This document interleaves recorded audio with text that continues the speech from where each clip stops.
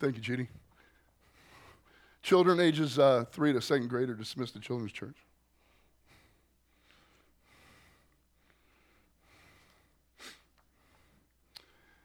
In an illustration from Preaching Today called Fred Rogers Created Rather Than Complained, we read this moving tribute to him by Jonathan Merritt, taken from a May 18, 2011 Q Ideas article called Restoration in the Land of Make-Believe. And here are some things from that article. Jonathan Merritt recounts how Rogers chose to reform society through his gentle and persistent influence on a children's television show. In 1965, a thin, soft-spoken man sauntered into Pittsburgh's WQED, the nation's first public television station, to pitch a show targeting young children. The concept was simple enough. Convey life lessons to young children with the help of puppets, songs, and frank conversations. It doesn't sound like much. That is, until you realize that the man was Fred Rogers, and the program was Mr. Rogers' Neighborhood. But Rogers was more than just a great neighbor or a good host. He was a restorer. According to Gabe Lyons in The Next Christians, a restorer is someone who views the world as it ought to be. Faced with the world's brokenness, restorers are provoked, not offended. They work to make the world a better place by creating, not criticizing, and by being countercultural and not relevant. Using this definition, Rogers may be one of the greatest American restorers of the 20th century. Rogers got into television because he hated the medium, and faced with the decision to either sour on television itself or work to restore it, he chose the latter. 14 years later, he would create one of the most beloved American television shows of all time, and one that would shape entire generations of children. Rogers was a devout Christian that almost never explicitly talked about his faith on the air. But the way his show infused society with beauty and grace was near biblical. You've made this day a special day by just you being you, he'd famously sign off. There is no person in the whole world like you, and I like you just the way you are. In many ways, the lasting legacy of Fred Rogers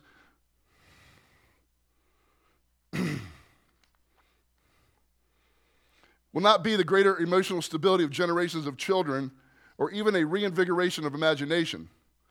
It will be his example of how to restore the world through impassioned creativity and craftsmanship. For nearly 4 decades, Rogers entered our homes and entered our hearts. And each day, without fail, he left our collective neighborhoods better and made our days a little bit more beautiful. So we've been studying Abraham. He has been led by God to the promised land for the express purpose of taking ownership of it. Along the way, he has had many interactions with the people native to that area. Being a neighbor has not been easy for Abraham. And I'm sure we all have stories of hard times dealing with our neighbors. But God had blessed Abraham in order to be a blessing to his neighbors, and we will see that played out here this morning. Everyone that Abraham came in contact with were pagan people, but he was still called by God to be a blessing to them. We can learn a lot from Abraham on how we should interact with those around us, especially those who do not know God. Today we're going to see a second interaction between Abraham and Abimelech, which goes a lot smoother than the last one because this time Abraham's treating his neighbors with respect.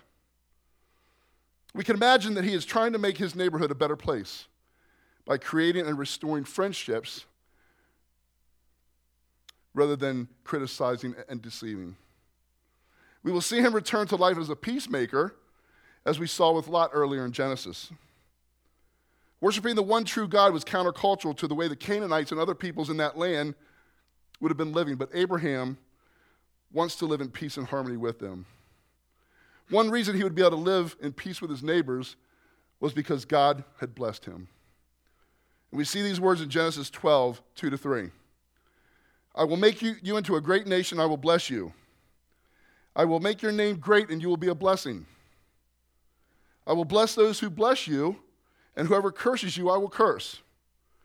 And all peoples on the earth will be blessed through you. So many times we've talked before about being in the world but not of it. That doesn't mean we can be disrespectful to those who don't believe the way we do, or criticize them or look down on them. We're called to show the love of God to all people. And this should especially be true to those who are far away from God. How can we reach the world for Jesus when we are pushing them farther and farther away from Him? Well, we can't. And that's the dilemma that we have not only individually, but also as the church. In Romans 12:14, it says this. In fact, it commands us to bless those who persecute you. Bless and do not curse. And again in Romans 12:17-18, we are commanded to never repay evil for evil to anyone. Respect what is right in the sight of all people. If possible, so far as it depends on you, be at peace with all people. This is what we will see Abraham doing in our scripture this morning, and it brings us to our big idea. That when we live at peace with our neighbors, God can bless us so we can be a blessing to them. Before we look at how God blessed Abraham and how Abraham was a blessing, let's bow our heads with a word of prayer. Dear Heavenly Father, we thank you for your word that is given to us to show us how to live on this earth. Give us ears to hear from your Holy Spirit this morning so we can live the way you want us to as we interact with our neighbors, especially those who don't know you as their Lord and Savior. Open our hearts and minds to what you want us to learn so we can share it with those that we come in contact with this week. In Jesus' name, amen. So our scripture this morning is found in Genesis 21, verses 22 to 34. There are 4 points this morning. The first point is confrontation. That's found in verses 22 to 24. This is what God's word says. At that time, Abimelech and Phicol, the commander of his forces, said to Abraham, God is with you in everything you do. Now swear to me here before God that you will not deal falsely with me or my children or my descendants. Show to me and the country where you now reside as a foreigner the same kindness I have shown to you. Abraham said, I swear it. This is the second time we've seen Abimelech. In Genesis 20, verse 1, we saw that Abraham and Sarah are living in Gerar, where Abimelech was king. Abimelech and Sarah deceived the king by telling him that Sarah is his sister, and the king takes Sarah into his house, probably to be one of his concubines. But God intervenes, and Sarah is delivered before Abimelech can touch her. You know, Abimelech's not happy with Abraham in the way that he deceived him. And in the end, Abraham prays for God to heal Abimelech, his wives, and his slave girls so they can have children again. We notice that Abraham was not a very good neighbor in that story. He deceived the people and indirectly caused them to incur God's wrath. And that first encounter sets the stage for this one. At that time refers to a time after Isaac has been weaned and Hagar and Ishmael were sent away. Abraham and Sarah have probably been living in the area of Beersheba for a number of years now. And Abimelech approaches Abraham with the commander of his military forces, Phicol. Bringing his military commander with him could indicate a couple of things. First, Abraham may have been a person of some status.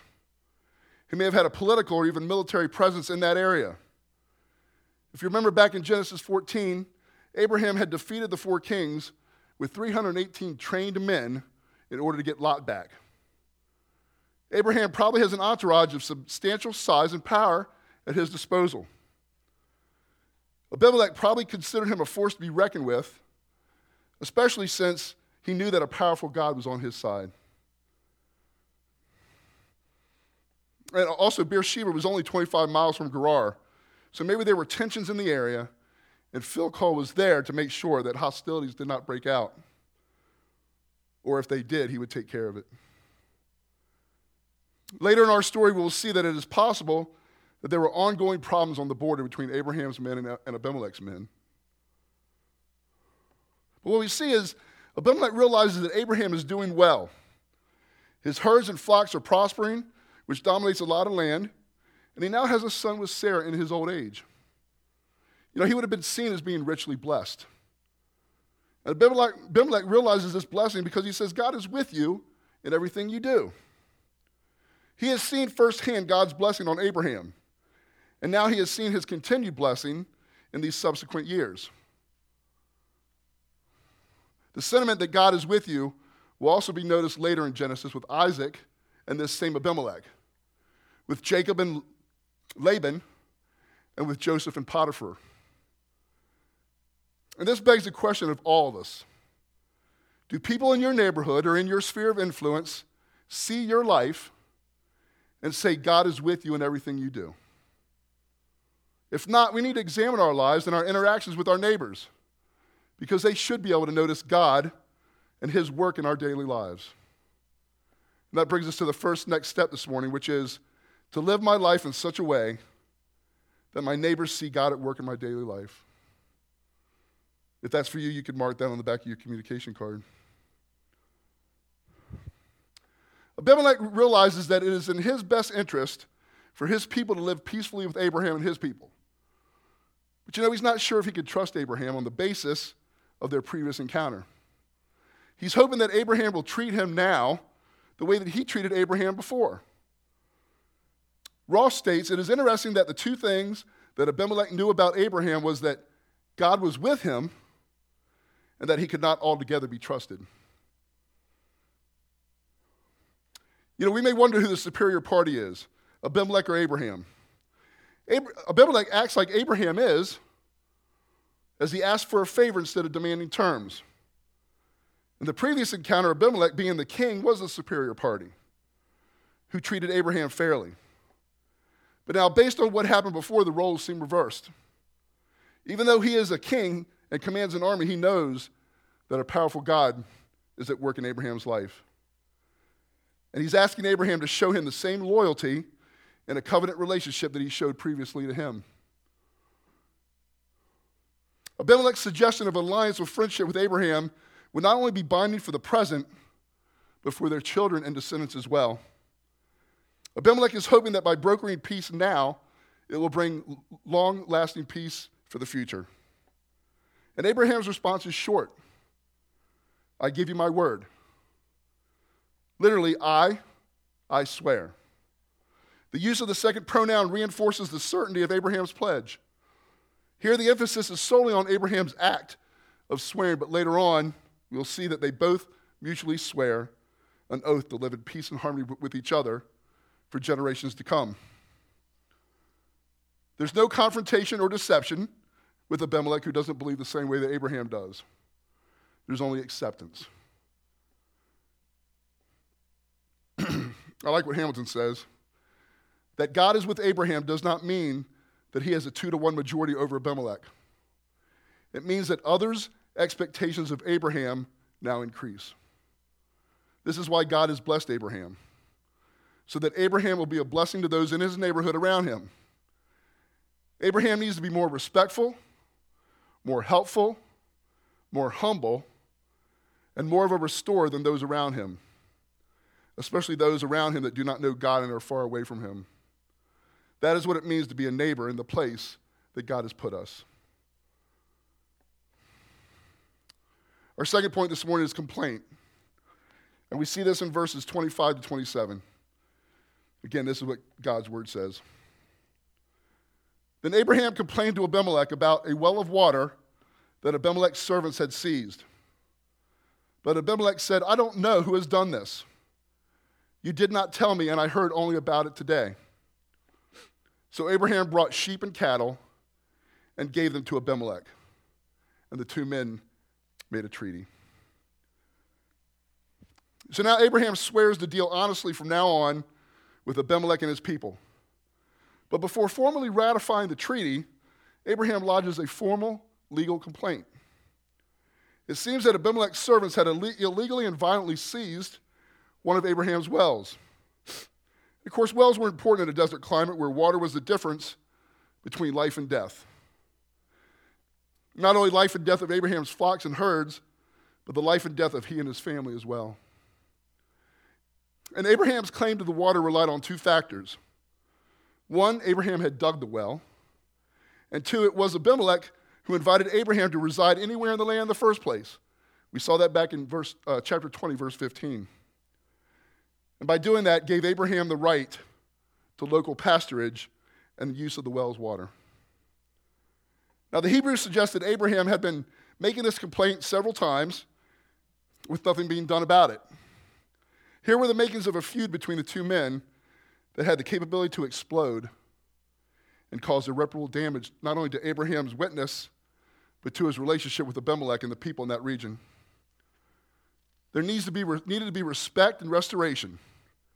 And this was a good test of their relationship and whether this vital resource could be negotiated fairly. You notice how this negotiation plays out. They both brought their complaints to each other. They both listened respectfully to what the other had to say, and they were allowed to respond. And now Abraham, he's gauging Abimelech's response to see if he knew anything about the seizure of the well. But he seems convinced because he gives Abimelech sheep and cattle in order to formalize the treaty. The gift of sheep and cattle were to cement their relationship. The act of seizing the well will not be allowed to cause potential unrest. And we can notice a number of things about this encounter. First, it is Abraham who gives Abimelech the animals, meaning that Abraham was the inferior party, even though it was Abimelech who proposed the treaty. The gift was also given to cement a peace treaty between the two people. Abraham takes the higher ground, that he wasn't going to let the dispute over the well cause hostilities to get worse. Second, this is another example of cutting of the covenant that we saw between God and Abraham in chapter 15. Cutting the covenant was a ritual of cutting sacrificial animals in two and placing them in rows so that the two parties involved in the treaty could walk between them. This signified that whoever broke the covenant could be cut in two just as the animals had been. And thirdly, we also notice that in neighborly fashion, the two parties talk about the offense, they give their explanations which are accepted, and they finalize the treaty to the satisfaction of both parties. The covenant ensures that disputes of this kind would not be repeated by their children. And it would not be repeated by their children and their descendants, which would keep peace in the land for generations to come. Similar steps, when used wisely today, can produce harmony in place of discord and cooperation where there has been confrontation. That brings us to our second next step, which is to strive for harmony and cooperation when conflicts arise with my neighbors. It's an important thing to do today, I think, in this day and age. The third point this morning is committed. And we see this in verses 28 to 30. This is what God's word says. Abraham set apart 7 ewe lambs from the flock. And Abimelech asked Abraham, "What is the meaning of these 7 ewe lambs you have set apart by themselves?" He replied, "Accept these 7 lambs from my hand as a witness that I dug this well." You know, Abraham wanted to show Abimelech that he was committed to the truth and to dealing honestly with his neighbors. Abraham, in addition to giving the sheep and cattle, also set apart 7 ewe lambs for Abimelech. You know, this must have been a strange act to do in that time because Abimelech questions it. He's probably a little wary of Abraham's motives because he's been deceived before. And it may not have been normal for people to be overly generous within a covenant back then. But these 7 ewe lambs were not for sacrifice. They were for a gift for Abimelech.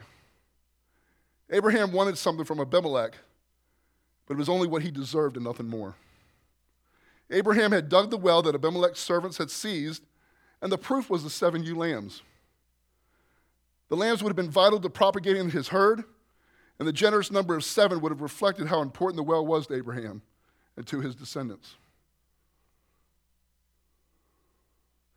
Abimelech knew that this gift would put him under obligation to accept Abraham's version of the story surrounding the seizure of the well.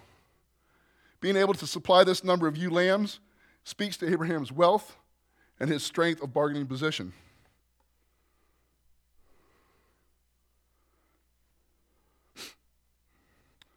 The 7 lambs were set aside as a witness that Abraham had dug the well, and he had the rights of ownership to it. You know, it reminds me of someone giving a reward for a lost wallet. When the wallet is returned to the rightful owner, the person who returned it might get a reward, which would show how valuable the returned item is. Just like the well was valuable to Abraham, so is the wallet to its owner. Only the owner of the wallet would be willing to give a reward for its return. The reward is proof that the wallet really was theirs. Just like the 7 ewe lambs was the proof that Abraham had really dug the well, and it was his. Only Abraham would be willing to give this valuable gift to get the well back. In accepting this gift, Abimelech was legally acknowledging that Abraham had dug the well, releasing any rights to it, and conceding that Abraham was in fact the legitimate owner of the well. This would also hold Abimelech to side with Abraham in any future altercations involving this well. Ross says by securing the right to the well, Abraham was securing the continued enjoyment of God's blessing to him, represented by the well. Abimelech gains a pact with Abraham to ensure the future stability between them. Our last point is commemoration. And we see this in verses 31 to 34. This is what God's word says. So that place was called Beersheba because the 2 men swore an oath there. After the treaty had been made at Beersheba, Abimelech and Phicol, the commander of his forces, returned to the land of the Philistines. Abraham planted a tamarisk tree in Beersheba, and there he called on the name of the Lord, the eternal God.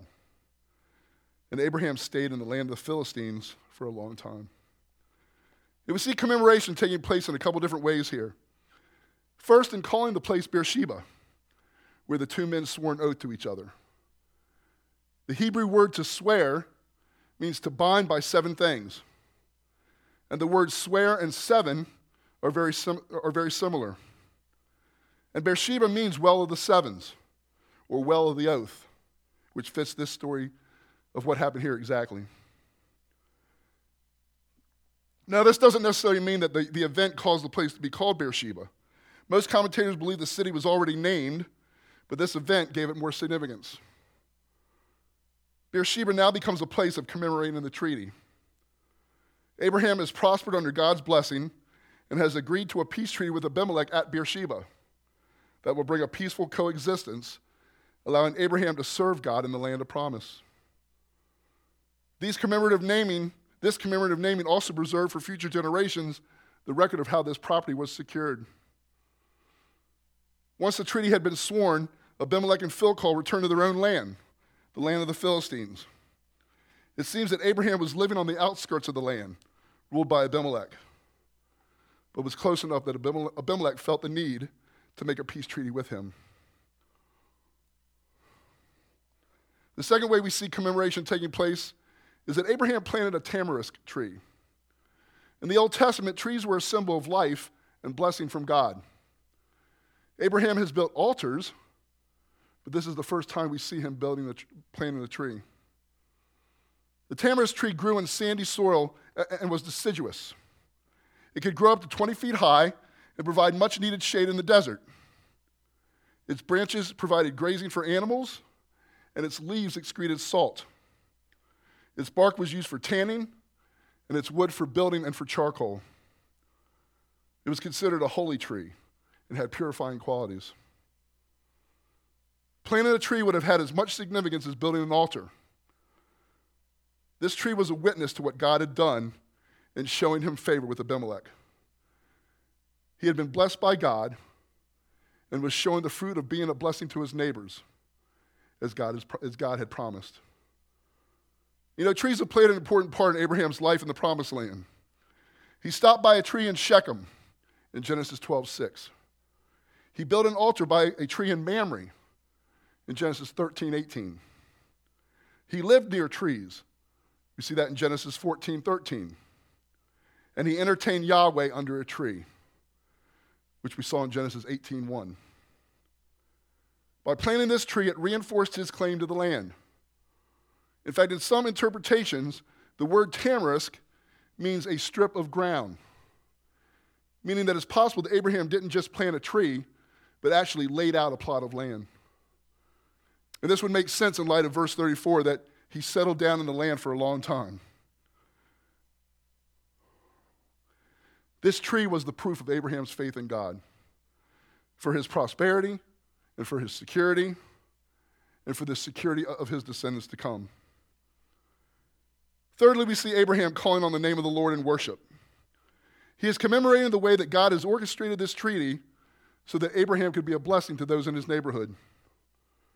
Now Abraham legally owns a well in the land of promise, and there will be peace and harmony in this land for his children and his children's children. When Abraham called on the name of the Lord, he called him El-Olam, or the everlasting one. And this name for God is used only here in Genesis. God was revealing himself to Abraham in every event that took place in the promised land.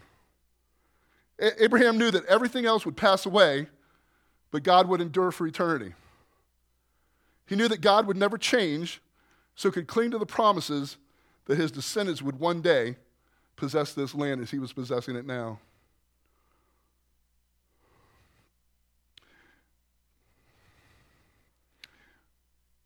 Wenham states that after so many delays, the promises of land and descendants at last seem on their way to fulfillment. But now came the responsibility to use this land for the honor and the glory of the Lord. This anticipates a peaceful coexistence that the Israelites should have with other tribes who would respond to the message of peace and desire to share in God's blessing. By living peacefully with its neighbors, the Israelites could more readily become the channel of blessing they were intended to be.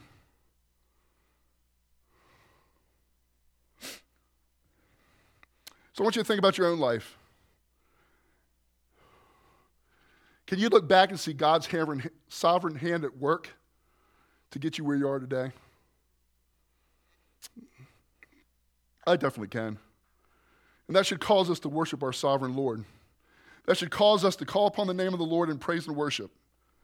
And that brings us to our third and next step this morning, which is to call on the name of the Lord in worship for his sovereign hand at work in my life. Finally, we see that Abraham stayed in the land of the Philistines for a long time, probably for as many as 10 to 15 years. It was probably a great time of peace and happiness for Abraham. Tranquil old age was a sign of God's blessing. This was going to be Abraham's neighborhood for a long time, and God had blessed him and would continue to bless him so that he could be a blessing to those around him. We may want to ask, what is the author's point in including this story? Well, Walt in his commentary says this.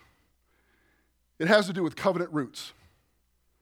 Gradually, Abraham is establishing roots in the land, digging wells and planting trees. Additionally, as relationships are established with the peoples in the land, the blessing is taking root. And finally, Abraham's relationship with God is taking root as land and family become established. So how can we be good neighbors that would not only make Fred Rogers proud, but more importantly, our Heavenly Father proud? Well, we can live into the example of Abraham. First, believers should agree to the request for peaceful relationships. Second, believers should try to restore the peace when it is disrupted. Third, believers should strive to ensure that peaceful relationships continue into the future. And fourth, believers must use their peaceful, prosperous life to serve God. God brings us peace and harmony so we can be a blessing to those that we come in contact with where we live, work, and play. So again, the question comes to mind, does the world see God in your everyday life? First, for God's purpose to be fulfilled through us, the world should see God in us. As Christians, we need to be aware that the people in our neighborhoods who don't know Jesus are watching us. They're watching us to see if we're different than everyone else. They're watching what we say, what we do. They're watching how we react when mistreated. They're watching if we grumble and complain like everyone else. They're watching us at work, in restaurants, and across the street in our yards. Do we work hard or take shortcuts? Are we honest even in the smallest matters? They are watching, and they should be able to tell that we are ambassadors of God and followers of Jesus without us saying a word. But when we do open our mouth and witness to the blessing and goodness of God, we need to be careful that our words match our actions and vice versa. If we don't, the world will see us as hypocrites, and they won't be able to see God in us at all. Second, for God's purposes to be fulfilled through us, we have to be walking with God. In spite of Abraham's past deception, Abimelech recognized God in his life. Why? Because Abraham was a friend of God, and he walked in daily communion with him. He wasn't perfect, but he had a reality with God, and God's gracious hand was on him. Abimelech could sense that in spite of Abraham's previous failures, he was a man who walked with God. As God faithfully provides us protection in our daily needs, and as we walk with him and give him credit for his care for us, as Abraham did, God uses us in the ordinary matters of life to bear witness to a world that desperately needs to turn to him. When we are faithfully walking with God, our neighbors will see it, and they will know that we have something they lack. If you know the Savior and are walking with him and enjoying his faithful provision, God wants to use you. He wants to use the ordinary events in your life to fulfill his purpose of blessing all the nations through the seed of Abraham, the Lord Jesus Christ. And what a privilege it is to be used by the eternal God as we live our ordinary lives on this earth. So as Gene and Roxy come to lead us in a final prayer, let's bow our heads.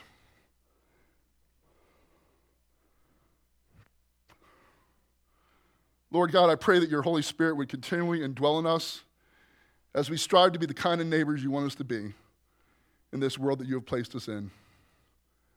As we share the good news of Jesus Christ, help us to live in such a way that our neighbors will see you at work in our daily lives.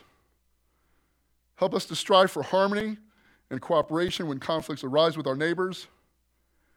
And let us remember to call on your name in worship for your sovereign hand at work in our lives. In Jesus' name, amen.